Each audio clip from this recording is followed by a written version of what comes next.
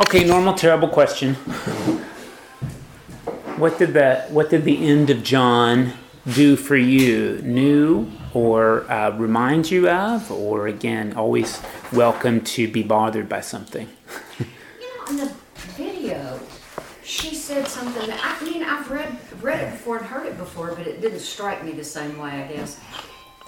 She was talking about how Mary didn't know what to believe. And I thought, I've always had this feeling that if you were there with Jesus, it would be easier. You would have all the answers, you would know, you would have him with you. I never thought about the fact that even they who were there with Jesus still struggled with what and how to believe. Well, that was obviously just a dumbfounding experience because nobody Yeah. had seen, they saw Elijah go to heaven in his chariot and do things like that. But there is some, I think, I did some reading about that this week, and it's, the disciples ran away from Jesus when he was in the Garden of Gethsemane. They split and run. Even the young man that was bound in linen, was naked otherwise, when they grabbed him, he let them have the linen and he ran off naked. So it's, and of course, in Judas also betrayed Jesus. So, it's like everybody left Jesus. So now to come to the resurrection, then who gets to be there but the women? Because the women were faithful to Jesus at the cross. They, even in the Synoptic Gospels, they're standing at a distance, whereas in John, they're standing underneath the cross. Okay, or alongside it somewhere. Okay, so I think there's a shift in emphasis here that the church has not really recognized, and that is Mary, a woman, is the first witness to the resurrection, to who Jesus really is. But it's the beloved that's the first Christian, because he's the one that first believes. It's Mary who's the second one. Well, when she talks to Jesus, but she's the one who sees Jesus. He may be the first Christian, but he does not get to see the divinity, divine Jesus. And Jesus gives Mary instructions. Go and tell the disciples, and a few other things. I wish I brought my Bible with me, but anyway.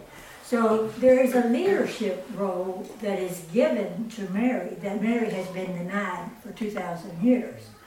Okay, so so I think it's important for us to realize that Mary and women just didn't happen to show up. They had been faithful to Jesus all along, and they continue to be, and Jesus has honored him by saying, go and be disciples. And of course the church didn't let them do it, but anyway. They did for 300 years, but after that they didn't. Well, there are a couple things that kind of came to my mind. I didn't realize the kind of beginning emphasis on the numerology that continues through the resurrection.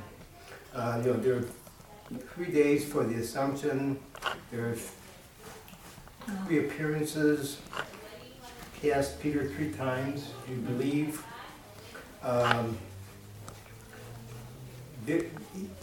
Back over on page 186, it said John did not record all the resurrection appearances. He did not need to. Other Gospels told of Jesus breaking bread, so forth. But I was under the impression that John was not aware of the other Gospels, which is why he is different. Now that may not be true. And also, John is looking for a kind of intimacy, which I hadn't seen there before. He is looking for an intimate relationship with Christ, which the Synoptics I don't think seem to do. And the shepherd goes from being Christ to being transferred to Peter, and I thought that was kind of interesting. And I didn't remember that. Well, you know, when you talk about John and the synoptics and the differences, you know, John's gospel was written decades after Right. the synoptics were. So John has had all this time to live Right. with the risen Jesus, you know. Right. And so it seems to me that John understands more about Jesus than the synoptics did, Yeah. because he's had time to think about it. Right, yeah. He's had time to experience God, to experience Jesus. He's had time to see the wonders that Jesus can work through his disciples. You know? So that may have something to do with it. And the speaker said something about the disciples did not read the scriptures about him being resurrection, but I don't think that was in the Old Testament, was it? No, I think that's probably why in the synoptics Jesus says he's come to fulfill, to sort of deeply resonate or bring to fruition like the unspoken threads. Yeah, because there's really not a concept of resurrection in the Hebrew Bible. Well, but what there is in the Bible is if you take the life of Jesus and then you can, when Moses is going to sacrifice his son Isaac. Okay, Isaac carries the wood that he's going to be sacrificed on himself. And Abraham has a knife, okay, which he's going to use to kill him. Well, there's a parallel to what Jesus did, that Jesus carried the wood. Isaac seems to be, he hasn't fought his father at all. He seems to be a willing participant. So Jesus willingly gives his life as his father wants him to. So the sword of Peter cut off the servant of the high priest or somebody, and that's, you can make a parallel between the knife of Abraham and the knife of Peter. You know, so I wish I would have brought it, but reading a book that takes the Old Testament stories and connects them with the New Testament of Jesus, and you can see this carryover. So God has been giving the people signs all along. They just don't necessarily really understand what they're going to lead to or what they're trying to tell them all the time, you know. Because as we know, what we focus on is what happens today, and then we may think about it, and then we may forget about it, you know.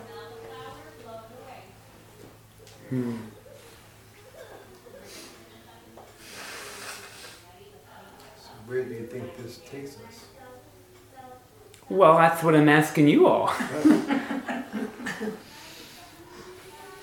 I guess in a way, it was more like a feeling of the experience of what it must have been like, you know, the warmth of that. I've always liked that. But also then the later that she was, you know, that she wasn't honored by the other disciples who knew that also. Yeah. And we don't know what happened to Mary Magdalene afterwards. We don't know. Yeah. Well, there has been some research done on that, but anyway, I'm not going to go into it because right now the church is ignoring it. But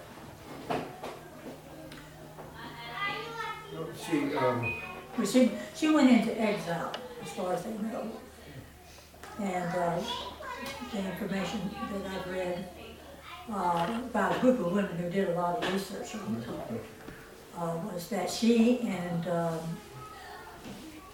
some others were put in a rudderless boat in the Mediterranean, And anyway, ended up in southern France.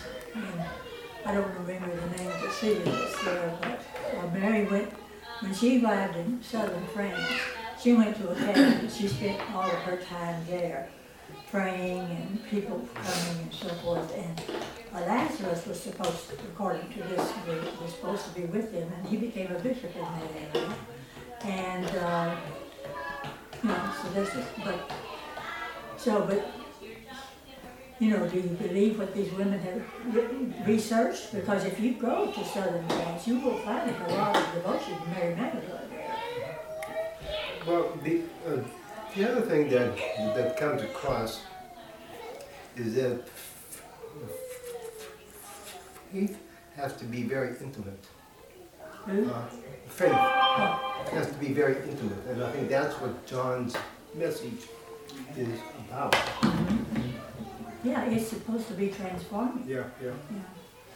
She was also called the Apostle to the Apostles, though. That's right. And I guess those are some of those books that are not, writings that are not, maybe the Dag Hammarskjöld or whatever those things were, writings that have things like that in them. And they're in their Book of Mary. There's a couple of Gospels of Mary that are in a collection of works called the Pseudepigrapha or the New Testament Apocrypha. So those are two different collections. So they didn't. There's a Gospel of Mary too. Yeah. So they didn't make it into the canon, and they're probably written in the late 2nd, 3rd centuries at the earliest. So they would be after all the materials that we have, and we don't know really if they're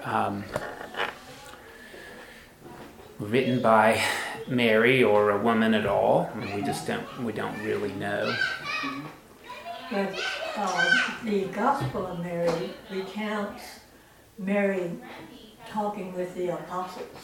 In other words, she's actually telling them things that Jesus had told her. And of course, Peter says, well, you know, he didn't tell us that, so what, you know, he gets bent out of shape about it. And I forget who it is that tells him. One of the other apostles tells him, Peter, get over it, you know. But, and a lot of those, especially with the Gospel of Mary, some of those pieces are missing. In other words, I think the first 6 pages of her Gospel is missing, and then they have a page or two, you know, that they had found. And they did that, they found those in Nag Hammadi, I think in Egypt. Yeah, when they found, I don't know, what, 50, 70 or something like that, documents that were written. Some of those predated what we had already found, but they don't go back to the beginning. Well, you know, it was a very patriarchal society, so it's no surprise that she was not at the center of things. Yes. And Peter, Jesus passed everything on to Peter, so patriarchy was going to be alive and well. Yeah, well, really, in about the first 300 years of the church, there were women priests, there were women bishops, there were deacons, there were teachers, there were missionaries, until Constantine. And then when Constantine got involved with the church, then the guys began to follow the Roman way of doing things, and that was discriminating against women. You know, also the early bishops weren't necessarily appointed by the Pope, they were appointed by the people. They were what now? They were appointed by the people in the church. Yeah, right. And also they had gifts, they had spiritual gifts too. Yeah. You know, like Phoebe was used, you know, she was trusted so much that she took the letter to the Romans to Paul, who was in Rome. Right. Well, let's come back to John, shall we? It's helpful, I think, to know that when you hear that the stone is rolled away, that it's not like a boulder, that ancient crypts, and you can see these in Jerusalem. We saw one in Jordan. It's really just a stone in the shape of a circle. So it's meant to be a doorway, and you just push it and roll it away. It's really there to not permanently seal a tomb like a boulder would, but again, it's a different kind of doorway. The women aren't really sure how they're going to move the stone, but again, it's not a gigantic boulder. It's a disc that you could push to seal a tomb so that animals couldn't get in. It's still heavy, but it's rollable. And sometimes we don't know what to visualize, but most tombs aren't ginormous things. They're laid out to have an opening that's probably like 30 inches square. You could get in if you crawled. It's not a room like this. The way tombs usually work is that there's sort of two rooms.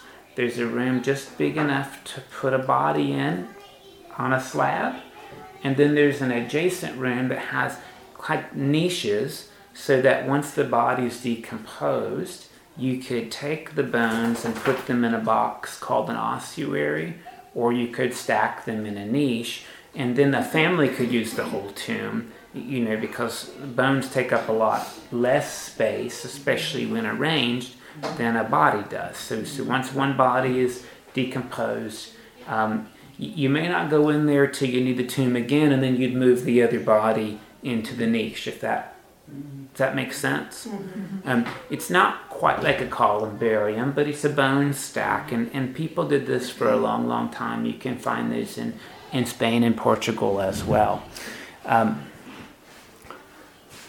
There's this really interesting scene that, we end up doing this on Easter, and I don't really know what else the Easter message is, so you probably hear it from me on Easter, is that Mary doesn't recognize the resurrected Jesus, which is really interesting. And it's hard to know why that is. Does he actually look different, or is she looking for something? John's got this picture, which is great. This is a picture we saw in Israel just on the roadside. Pass it around. Don't touch the screen, just hold the very edge. This is a picture of what a tomb, of a normal looking tomb around the time of Jesus that we just happened to drive by in Israel.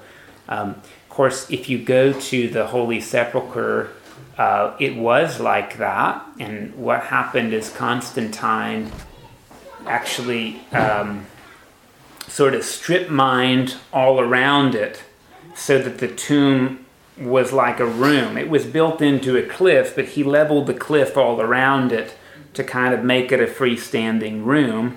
And then he built a mausoleum around it that's called the Edicule. So you don't see that in Jerusalem, but that's likely how it looks. It's just by the side of the road, yeah.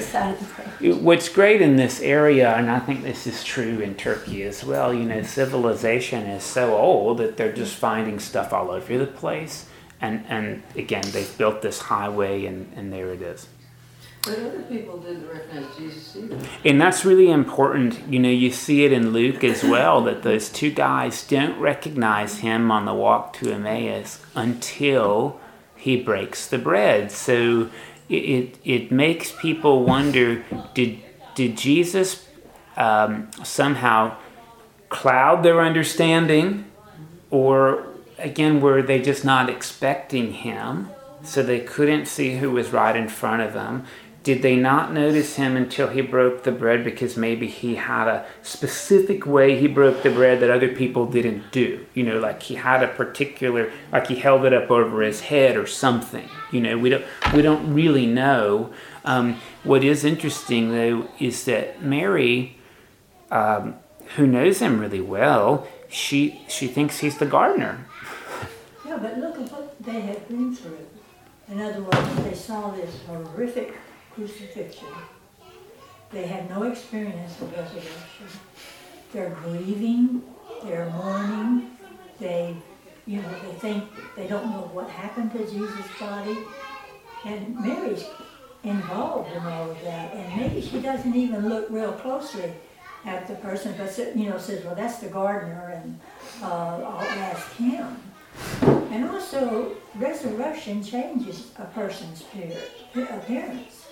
When like we have an aha moment, so to speak, or, when we really said yes to Jesus, I want to walk with you, I want to love you and be loved you, and it's more like it's a second coming or awakening, your countenance changes, It doesn't have to, it looks bright and so forth. So, I think Mary was looking for the dead Jesus. So when you're looking for something and it's the wrong thing, and it can be right in front of you until somebody says something that says, oh, it's right there in front of me the whole time and I didn't see it. Well, I think it's interesting that John came to believe that he was resurrected before he saw him. Yeah, that's true, yeah. But Mary had already told him that Jesus was missing. Right. Yeah.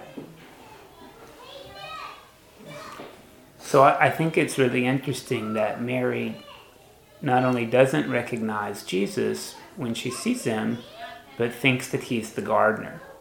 And in fact, that the resurrected Jesus has stolen the one that she loved. I think that's really an important thing to kind of think about. The resurrected Jesus has She stolen. thinks that the gardener, who is actually the resurrected Jesus, has stolen the body of the Jesus she knew. So the resurrected Jesus has done away with the historical one. That's actually a pretty interesting thought to ponder. I don't know about you, but I have gardeners. In general, they're Hispanic. I will let you know, and whether here or in Florida or California, that's it. So it's an interesting thought that Mary sees the resurrected Jesus and thinks he's the hired help. And that's an interesting bit to consider, how the resurrected Jesus might be imminent today. It may not be in the clergy or the Pope. It may be in the people who mow your grass for $25. I think that preaches pretty well. And there's this other thought that I had a friend in seminary who preached this to us seminarians, and I've heard it over and over again, and I didn't want to sound like super callous about it. But, it comes back to this idea that she thinks the resurrected Jesus has stolen the Jesus that she loved. And I was told a long time ago to be really careful before I went to seminary, because learning will ruin a good preacher. Many, many people were good preachers, and then they went to seminary, and it ruined them. Because in seminary we learn things like biblical criticism. The Gospels are different and they have different pictures. We learn these complicating things like, is the world really 6,000 years old, or actually is that a poem? These sorts of bits. And it's interesting to think that Mary is really trying to hold on to the Jesus that she knew, and the resurrected Jesus says, let me go. And sometimes, this was the sermon I got in seminary that I continue to hold on to, that I think is the Easter message.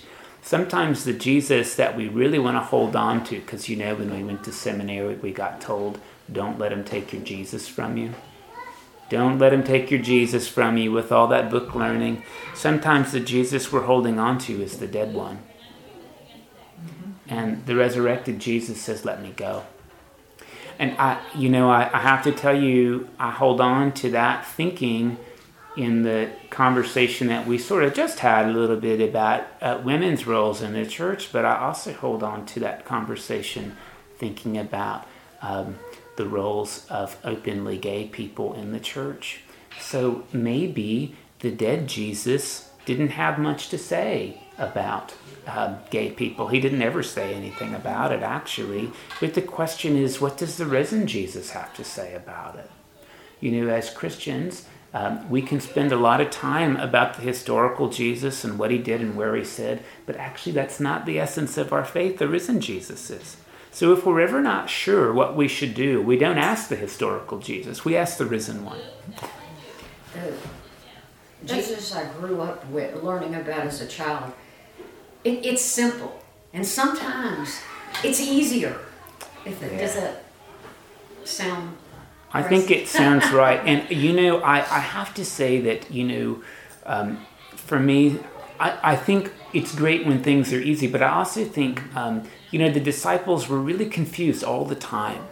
All the time they're confused. And these are the people, like you'd said right at the beginning, who were physically with him. Mm-hmm. Sometimes it makes me think that if we really think we've got the guy figured out, maybe we're exactly wrong, because the people who knew him well didn't get him at all. That just comes through in the story. And I didn't think you have to be a genius to have any kind of faith, but I think Jesus in general was probably kind of difficult to be around, because he continues to challenge his friends thinking of who he is. And this, I think, is one of those stories about that. Hey, let me go. I don't work for you. That seems to be the thing.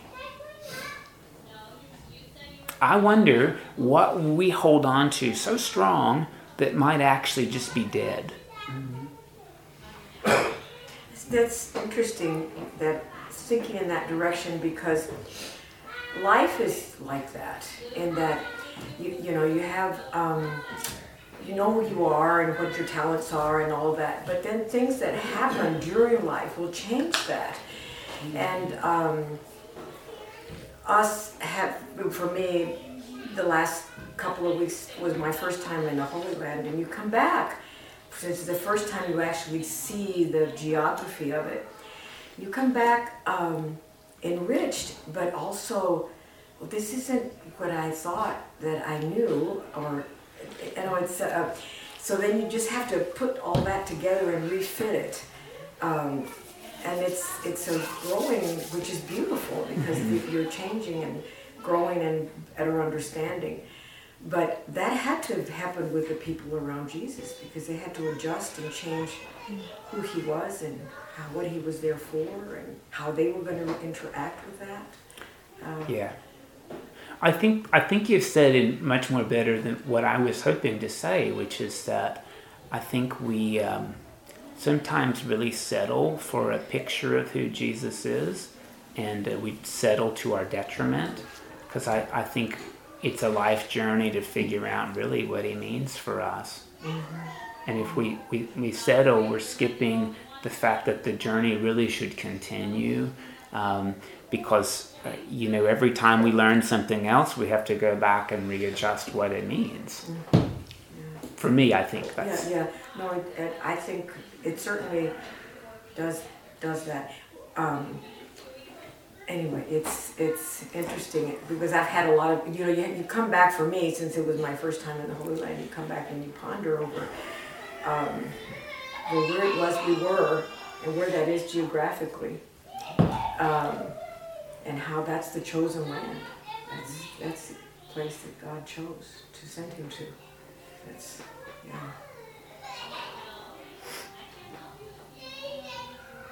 Do you notice that Pentecost happens on Easter in John?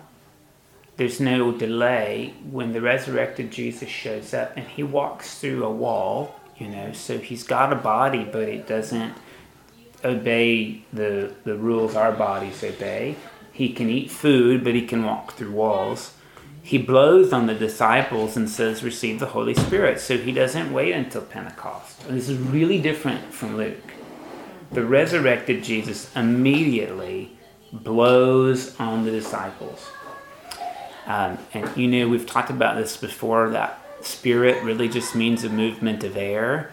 So it's like Jesus is saying, breathe in the air I have to breathe. Inhale what I'm exhaling to you, right? This idea of in Genesis 2 when God makes the person out of the clay and breathes the breath in that makes the clay alive. Like that's really the strong image that Jesus does here. And he tells them, whatever you forgive is forgiven, and whatever you don't isn't. Which is an interesting thought, isn't it? And of course, Thomas isn't there. Thomas is the patron saint of the scientific method because he wants verifiable results. So we often call him Doubting Thomas because of that incident, but that's really not a good description of him because Thomas is called the twin. And remember earlier, when they want to go to Jerusalem, when they want to go to Lazarus, Thomas says, let's go with him and we'll die with him. So I think we do a disservice to Thomas to call him the doubter. He's the patron saint of the scientific method, which we totally understand in this community, right? And he says, if I don't see the holes and touch them, I won't believe. And what does that mean? Well, you could see the holes and it could be an apparition, right? So he wants to have some real experience of resurrection. And I think we could approach it two ways. One way we could approach it is that Thomas wants to know that the resurrection miracle is literally, physically true, so he needs to touch the body. But I think another way to consider this is that what Thomas wants to know is that these mortal wounds, the precise injuries that take Jesus' life away, if he touches them, is he going to feel death or is he going to feel life all around them?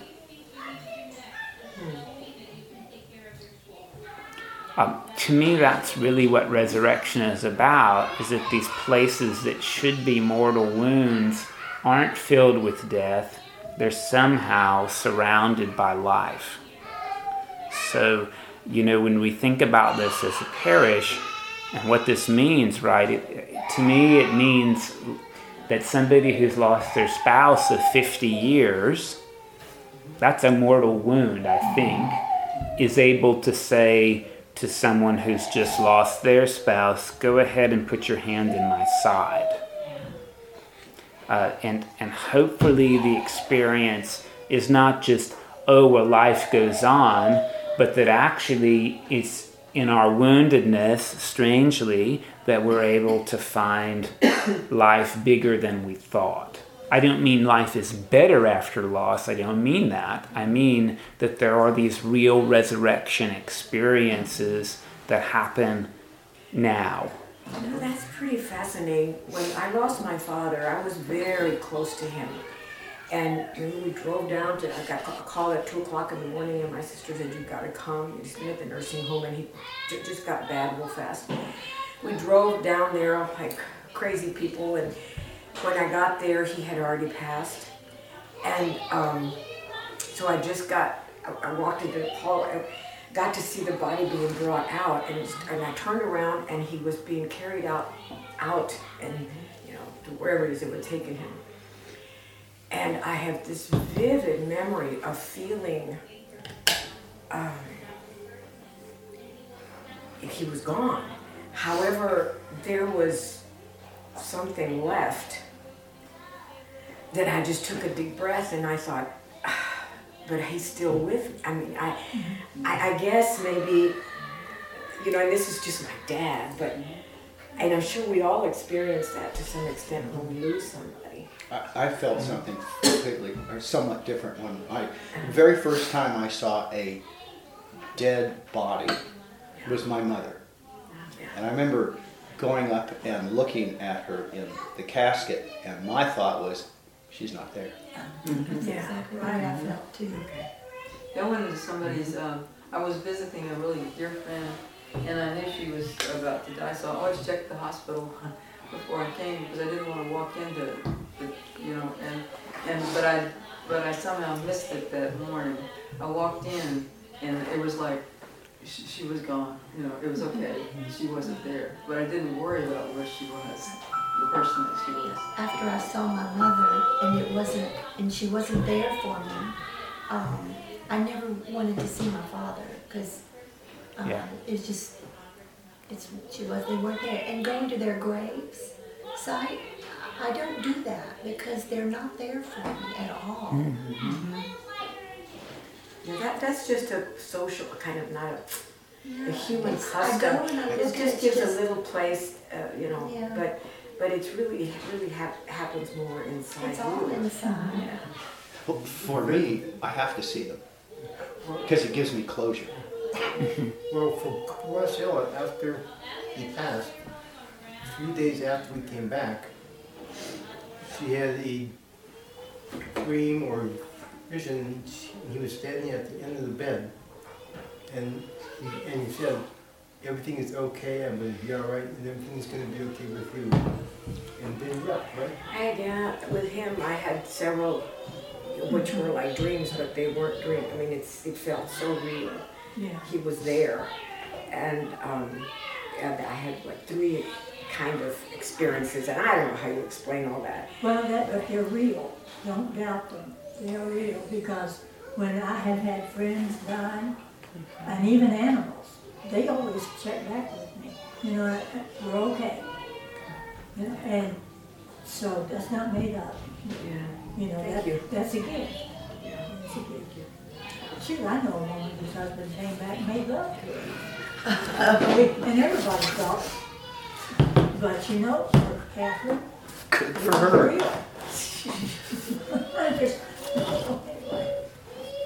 Yeah, and I think this is even beyond people who are dead. I mean, I think this is a way of thinking about actually the vulnerabilities and the wounds we attract during life. And I think, there's always this opportunity to think about whether or not those sort of wounds to us result in death with a capital D. Obviously God is not worried about us dying. Let's just be honest about that. We're all going to die, and God's not worried about that because there's nothing wrong with dying. What God's worried about is death with a capital D, which is this experience, I think, in life of being dead. That's sort of the New Testament language, is we can live like dead folk. And this is where this experience, I think, is really, it's vexing for me because I wish it weren't like this.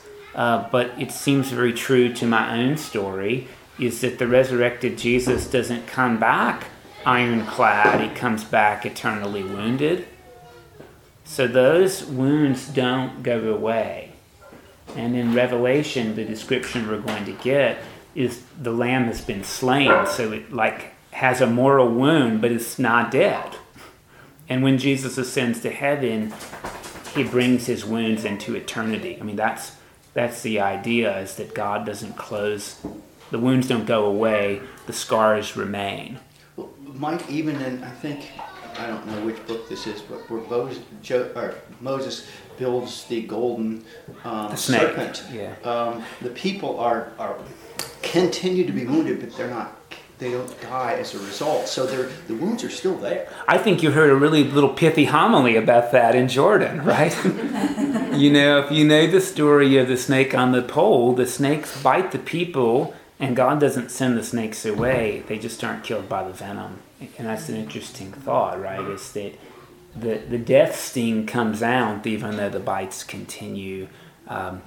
John uses that language, I think, very intentionally, that the Son of Man is lifted up, just like Moses lifted the snake in the wilderness. But it doesn't end travails, and I happen to be a really big fan of Brene Brown, and I think another way to think of this is about we often worry that being vulnerable and authentic is going to kill us, and it often does injure us. But the life is bigger because of it, and she quotes this Leonard Cohen song, "We all have cracks. It's how the light gets in." And I would add it's how the light gets out. And I think that's a way to read this sort of story. And, I'll tell you what's interesting as a community here at St. Thomas is that we often are worried about our mortal wounds, and I think it makes sense that, hey, we only give trust to people who have demonstrated that they're trustworthy. God doesn't ask us to be silly and bare our soul to people who haven't earned the right to hear it. But at the same time, there is something about, as a community, being willing to trust one another with our woundedness. And just the story to tell is, I know easily 5 families right now at the parish who are dealing with extreme difficulty with their children. Disappointment and loss and mental illness and rebellion, and of course they can't really put that on public display because people will judge them as parents instead of being able to say, oh, me too, or hey, put your hand in my side, and feel that there's life around that, oddly enough. I don't know if that makes sense to what I'm saying. And that's one of these hard things, is that we wear all of this armor, which protects us, but is really heavy and debilitating to have to carry around. And so the question is, how do we as a resurrected community take our armor off? I think. A couple of things. One, if you wound me, I can forgive it, I can forget it. So if it is inflicted upon me, I can accept it. If it's self-inflicted, I cannot forgive that. I've not been able to forgive self-inflicted wounds. What do you mean? Would you say a little bit more? I don't want you to get over detailed. Yeah. Well, I mean, when I look back at things that I did that I wasn't proud that I did, I cannot forgive myself for that. Absolutely. But if I have had friends who have done things that were really ugly, but I can forgive them completely. Yeah. But I can't forgive the things that I've done. Now, to add to that, children who have had a problem, who have been problematic, I think everybody here has had a child at one point or another who's been problematic. That's still an extension of me. Yeah. Mm-hmm. So I can't really just easily forgive that. Oh, that's okay. It's like you're reflecting on, you're part of me, so you're reflecting on me. Not so much outwardly, but inwardly. Does that make sense? It makes a lot of sense, and I think it's completely, this is why I think Brene Brown is really helpful for me, is the vocabulary. It's really the difference between guilt and shame. And I think the things that we struggle with most are the things that we're ashamed of, which is this idea that there's something wrong with me. And I think the most shame-inducing thing there is having children, because we think if I were a better father, my child would do X or Y or Z, and that didn't happen, so there's something wrong with me. And I'll tell you, I think this is why the evangelical church is so strong. The church says there is something wrong with you. You are fundamentally screwed up. And if you accept Jesus as your Savior, it'll get fixed. The problem is, I really trusted that, and I didn't ever feel fixed. I always felt like there's something still wrong with me. And I think that's why that narrative is so compelling. You are fundamentally worthless. You're couched in original sin. I mean, I think we struggle with that. I don't know anybody that doesn't wrestle with shame. That the idea there's something fundamentally wrong with me. I look at some other people and I say, wow, like there's nothing wrong with you at all. Like you're great, but it's really hard to look in the mirror and have that. And I think that's where there's this idea about, that's part of, I think, the resurrected woundedness that we're really invited to cultivate. It's exactly where those scars and those feelings and shame and failing are, is where God would really like to surround us with life.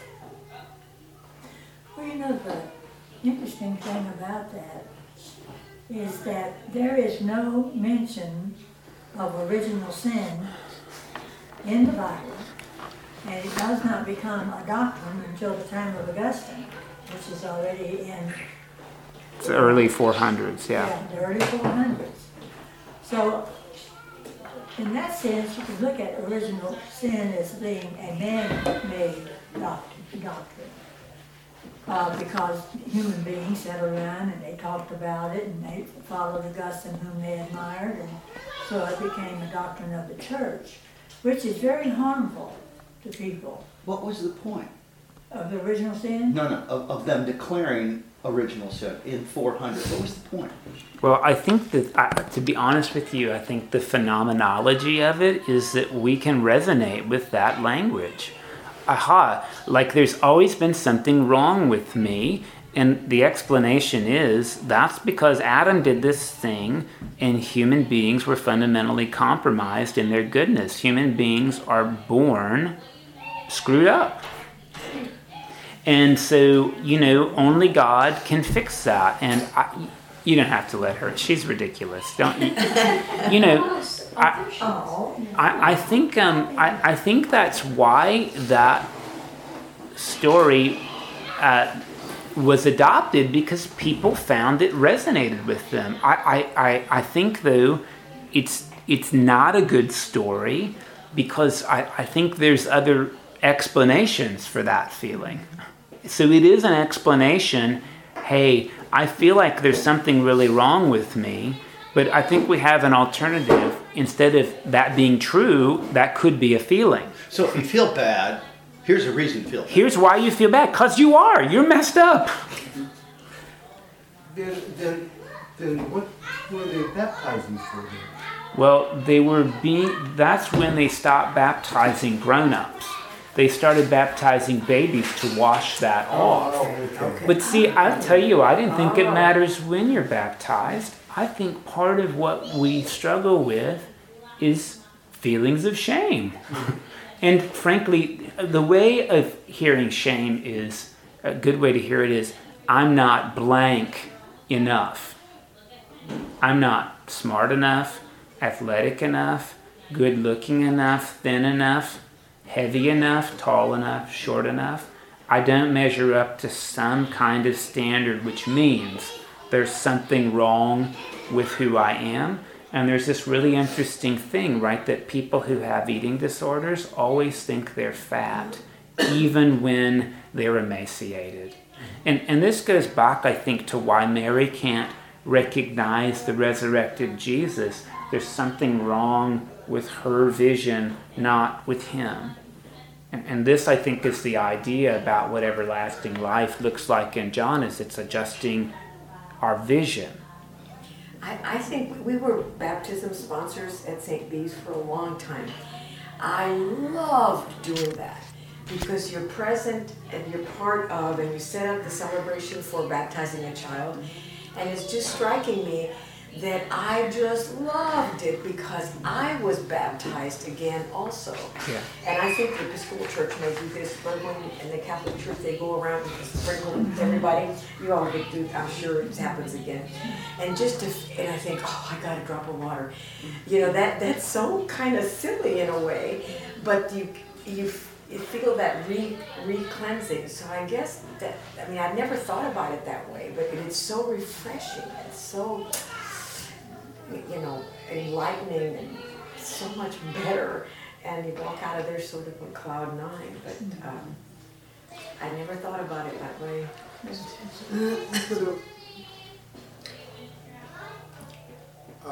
Why was it? Okay, John did not see the risen Christ,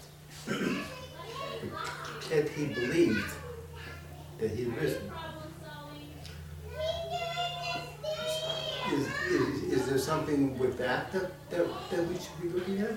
Well, I think, John, a part of that story, and Jesus says, you've seen and believed, blessed are those who haven't seen and believed. That's clearly being written to the community that's gathered after the historical Jesus is gone. So that's written to people who had no experience, and that includes us. Right. And I think that's the idea is, and I think Marcus Borg tells it really well, is that the interesting thing about this story is their experience of Jesus was greater after he had died than while he was alive. Yes. And I think that really is sort of the Christian message.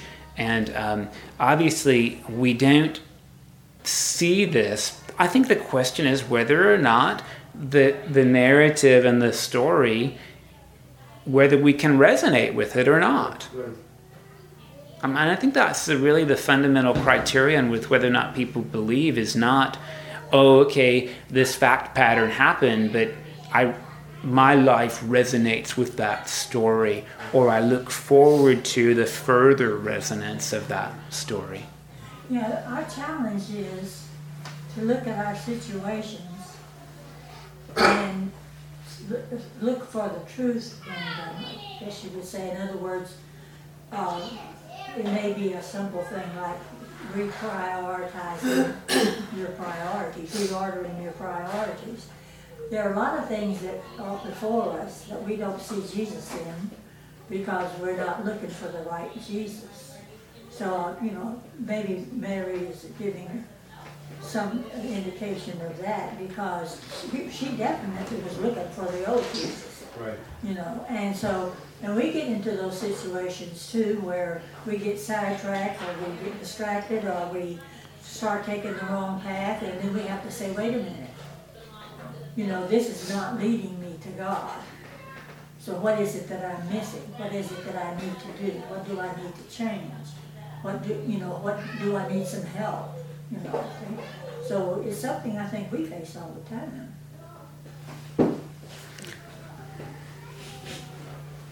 So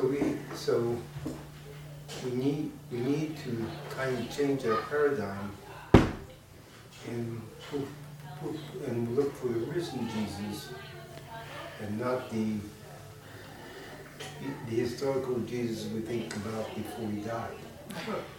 And we'll have an opportunity to practice a lot of that after Easter because we celebrate the risen Jesus. Right. We are a resurrection people ourselves, you see. And so, it can be a time of growth with regard to And us. I think that connects to John's message that you need to have an intimate relationship with God, with Jesus, because that way you'll be able to see the risen Jesus. Mm-hmm.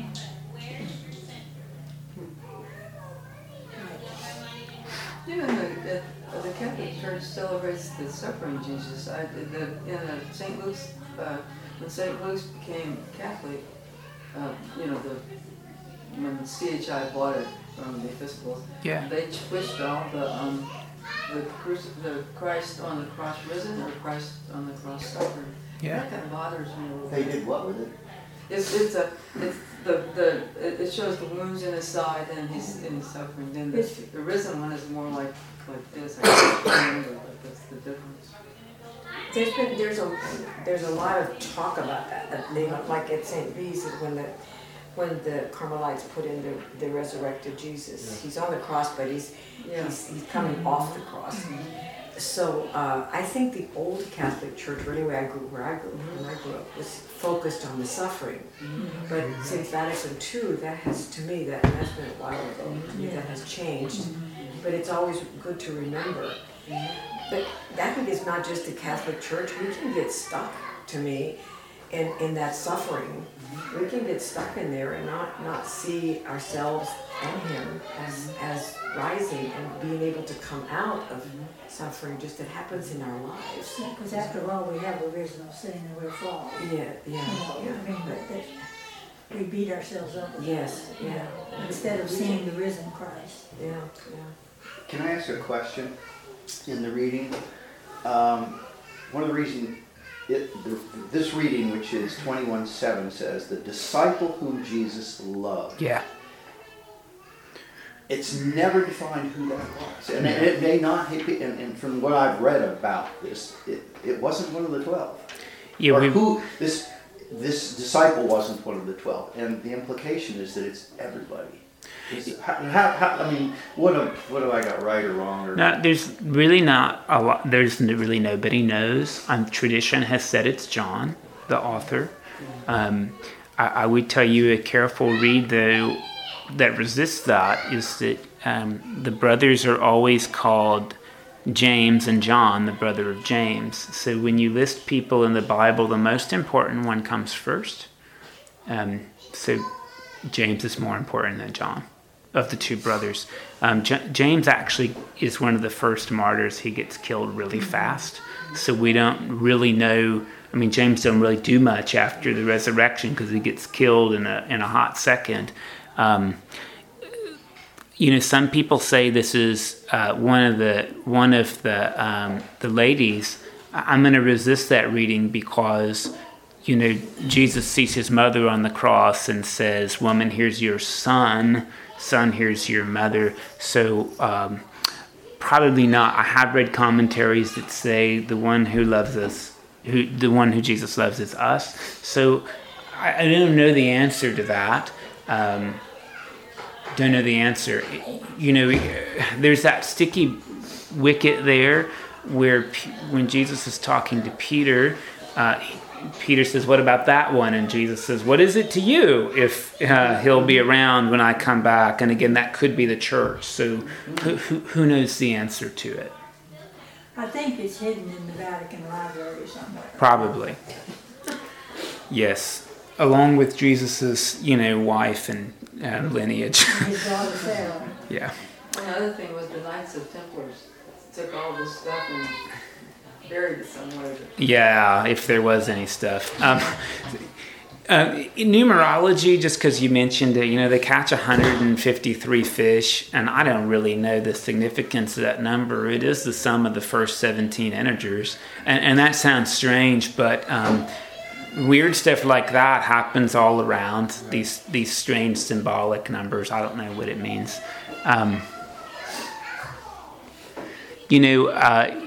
It's funny in the Gospels, the other Gospels, this catch of fish, this in Luke, is when Jesus calls Peter to follow him as a disciple. And in John, it happens after the resurrection. And what do you know? It's when Jesus asked Peter to follow him as a disciple. It totally opposite when it happens, at the beginning of Jesus' ministry or at the end of his earthly ministry in John. Totally different use of the story. And we do get to hear that business about, feed my lambs, tend my sheep, and some people say, well, look, that's because Peter's the first pope or the bishop of Rome, but I think, it is certainly an invitation for people who follow Jesus to tend after God's sheep as well, that we're called to shepherd one another. Was it helpful to read the other Gospels side by side? I don't know if you noticed that they all disagree about who was at the cross. In Matthew, there's 2 Marys, and in Mark, there's 2 Marys and Salome, and in Luke, there's 2 Marys and Joanna, and in John, there's 2 Marys, and sometimes it's Mary, mother of Jesus, and sometimes it's Mary Magdalene, and sometimes it's a different Mary. So, and sometimes it's both. So, look, there's at least 3 women named Mary there, and there's a Salome and a Joanna. So we've got at least 5 women there at the cross. I would tell you, I don't know if you noticed, but they all really seem to have different depictions about Jesus' suffering. Like in Luke and in John, he doesn't seem to really be in that much pain. He doesn't really emphasize that. Mark and Matthew, though, he cries and breathes his last, and the sky gets dark. That seems to be, more suffering to me. And there's things like earthquakes, and there's guards at the tomb in Matthew, but there's not guards at the tomb in the other ones. So they all do this a little different, I don't know if you noticed in Mark, when Jesus shows up, the women run away in terror, and that's the end of the book. That's the shorter ending, which means probably the original one.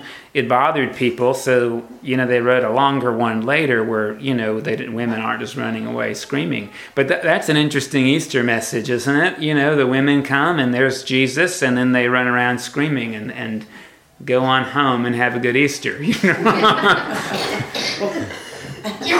Why and John was it Peter who was naked, jumped out of the boat? Yeah. What is that all about? Well, they wear this outer garment that would have been pretty heavy to swim with, I suppose. I didn't know symbolically what else it could mean. Well, maybe he's shedding his old life, maybe? Could be that, yeah. I mean, I think, all of these things, I don't think there's like a Bible code that we have to crack, but I do think it's important to take the Bible seriously enough not to always take it literally.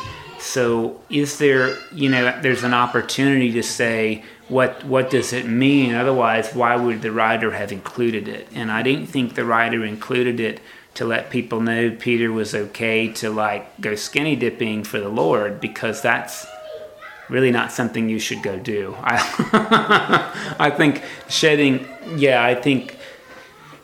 maybe shedding some of our armor or shedding our other way to more rapidly approach Jesus makes sense. I mean, whether that's right whether that's what the author had in mind or not, it's coherent and makes sense to me as a message. So yeah. And the other thing is, we don't really know how often these were rewritten before they became final form. That's right. Because they were all kind of probably changed a little bit or redacted. I don't know. We should hope so. I mean, it's bad storytelling if they weren't. Right. Well, along those lines, my thought is that over the many millennia, that people have even when this is written, my thought is they were very thoughtful. Yeah. Every word that was put down here for a reason. Maybe we don't understand it, but people thought about this. They didn't just. This isn't just like the first draft, if you will. Yeah. When this was written, what, about 100 CE? That's what we think. Yeah, about 100. Somewhere in there. So, what was available to the people who were worshiping in the cave under St. George Church? It's a great question. We don't exactly know, because a lot of the books that we now call part of the Bible were regional, especially for a while, and we didn't know how universal. I mean, Meg mentioned this Nag Hammadi library, and there's books in there like the Gospel of Mary. Well, I can tell you for sure only people in Egypt were reading that library. Nobody else either cared or knew about them. Same with the Gospel of Thomas that you've heard about. That was in Egypt only. And one of the criterion for whether books made it into the New Testament, the Bible or not, was how many people relatively were reading them. So if books were only in Egypt, they in general didn't make it into the Bible. The books that made it into the Bible were ones that were being widely circulated in Italy and Turkey and Syria, Palestine, and Egypt, if that sort of makes sense. What they didn't want to do is universalize books that weren't universal. So we're not really sure. I mean, most scholars will tell you that Matthew had Mark when he wrote his gospel, and Luke had Mark when he wrote his gospel, but we don't know if John had Mark. If he did, he left a lot of the stories of Mark out. There's only a few that John includes that are in Mark, but in a totally different telling and in a different sequence. So do we know where they were written? We don't, and I think that's the hard bit. So what did Christians have in the year 70 or in the year 100, regardless of where they were? Probably they had the Septuagint, that's the Greek translation of the Hebrew Bible, and that's the only thing we can probably really say. Mark was probably written around 70, but we don't know how widely that was disseminated and necessarily where. Also, all those Bibles were done by hand, so there weren't a lot of them. And most people were illiterate, so you know that the way it worked is people didn't have a Bible study where they pre-read or they sat and read. These things were read aloud, and that was the homily. It was the homily to just read it. So it's really hard to know. And remember that the earliest parts of the New Testament aren't the Gospels anyway. They're the letters of Paul, which don't really say much about Jesus, to tell you the truth. They're really more about what Jesus meant instead of what he did. Which means they took for granted that people knew what he did. Because they'd been, I guess, been disseminated by word of mouth. I think that's right. I think we presume they were orally informed. Yeah. So could we say then that the letters of Paul were about the risen Christ, not the historical Christ? Yeah, and in some ways I think that's a good thing to remember, is that Paul is really about what difference does the resurrected Christ make. And that's the starting point for the early church. What's the power, literally, of Jesus, instead of what are the things he said and did to be emulated? What's the power? Right. And I don't mean that like in a tyranny thing, but my preferred definition for the word religion comes from a teacher of mine in Emory, that religion is a way of orienting your life around experiences of ultimate power.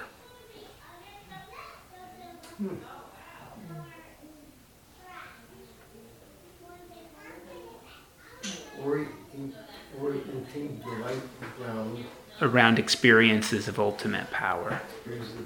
Power. So that involves, ritual and ethics. It involves calendar and holy days, and every religion has that, because those are ways you orient yourself around ultimate power. Right. And if your ultimate power is the United States government, then your holy book is probably the Constitution and the Bill of Rights, and you've got national holidays. So you can sort of pick whatever you want, and it works out okay. And if ultimate power is the God who created everything and wants, to be present in all of your doings and thinkings, well, then there's different rituals and there's different texts and there's different exercises for that. Right. Never did either, and that's really correct, it sounds to me. I mean, there's really long definitions. That's the short one. Yeah. But I think it's probably helpful. So, when people say, well, God wants a relationship, not a religion, I just think that's poppycock. That's what religion is. It's a structured relationship. Mm-hmm. And frankly, we need structure in relationships. Yes. That's why we have etiquette and manners. Mm-hmm. What we want are etiquette and manners that help build relationships instead of cut them off. And I think that's always the question, does our religion and our structure, does it connect us or does it restrict us? And I think that's always the question we have to ask. Yeah, because as we connect with power, in holidays and services and all this other stuff, when you really walk with God and trust God, when you really seek God on a personal level, then you'll see these little things of power happening in your life. It's like you get to a point where you say, God, I've done everything that I can do. I've tried every way to cooperate with you, but it's just not, I have to let go and let you. And then it'll work out in the simplest way you could ever imagine. And that is God working for you, but you have to nurture that relationship with God every day. Every day, you need to spend time with God. And because God, and you wait for God to show up. In other words, you can't say, okay, God, I'm here now, come down and visit me. You say, God, I'm here, I adore you, I love you, I am listening for you. If you have anything to say to me, and you have a period of quiet and silence, and you listen, and then you talk about maybe really what's bothering you, and whatever. But the point is, what God honors is that you take the time to be with Him in silence. Start with 10 minutes, if you don't do it already. And in time, you will begin to see a change. We do. And then you want more time. I just need to say, I don't think that's always true for everybody. No, it's not. I think it's very true in your experience, but I think the truth is that the faith closet has a lot of garments in it, and some of them fit us at certain times in our life, and we enjoy them, and some of them actually wrap us up. And there's enough garments in the faith closet that if we try it on and it doesn't fit, we can put it back. So I think for some people, sitting in silence is really helpful. For most of my life, it has not been helpful. There are times where I'm starting to enjoy it, but I think saying that we have to do that is not helpful to us. I think it has been helpful for many people at different points in their life, but it is, I think there's enough variety in who we are and in faith practices and frankly how God works that there's a lot of mystery and interchange. So I agree it's been helpful for a lot of people, but I don't want to universalize one faith practice. And I misspoke when I said you have to show up. In other words, if you show up, God honors that. And we all have different spiritual types. We're going to be discussing that at the Women's Forum next week. Because some people are really attracted to that time of silence. Others want to be in their Bible all the time and doing what that says. And there are 4 different ways we'll be looking at, which, you'll identify with one mainly, but you'll also find you check in with some of the others too.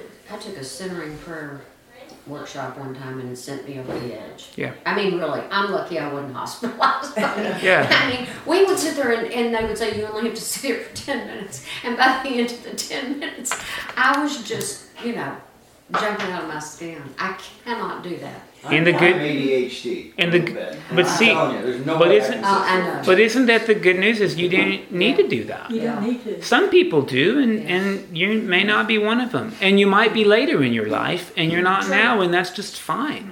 And for some people, like it's a wonderful experience. Like you said, it's different for everybody. But you also have something that helps you focus your memory too. In other words, you may have some scripture verses, or you may have a spiritual book that you're reading, and it prods your thought. In other words, if it's not recommended that you sit there in total absolute silence and not think anything. That's a heresy called quietism. But the thing is this: you are talking to God. There are times when you are quiet, or an idea pops in your head, and so you take the time to think about that. Is God saying that to me? So it's more of an active time than just sitting there and doing nothing. I can't sit there and do nothing either.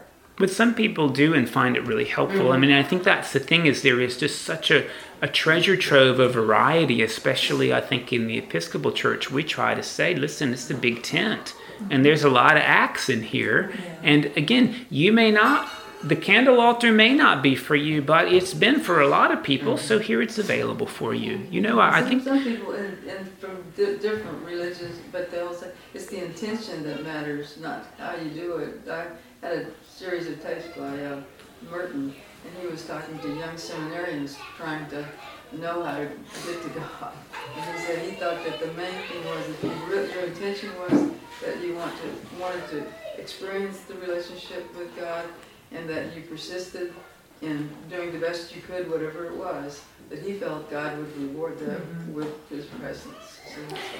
I think the remarkable alternative is that God honors us by showing up whether we invite God or not. I mean, isn't that good? I think the whole reason we have spiritual practices is so we can appreciate God showing up uninvited.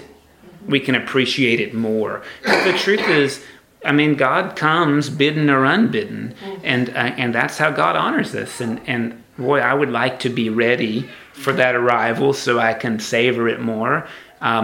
But even if I'm not, God's going to show up. I think that's the nice part about grace. And you may be able to think about it later, because I find that when God wants to get my attention, He usually has to tell me 10 times. Yeah, and that's the good news, isn't it? Is that if God can work with these obtuse people, there's hope for us. Well, I hope you've enjoyed John, because we're done. Now we're going to read 1 and 2 John for next week. It's great that we're taking really small bites here, I hope, and I hope you're enjoying it. And that said, we'll see you next week.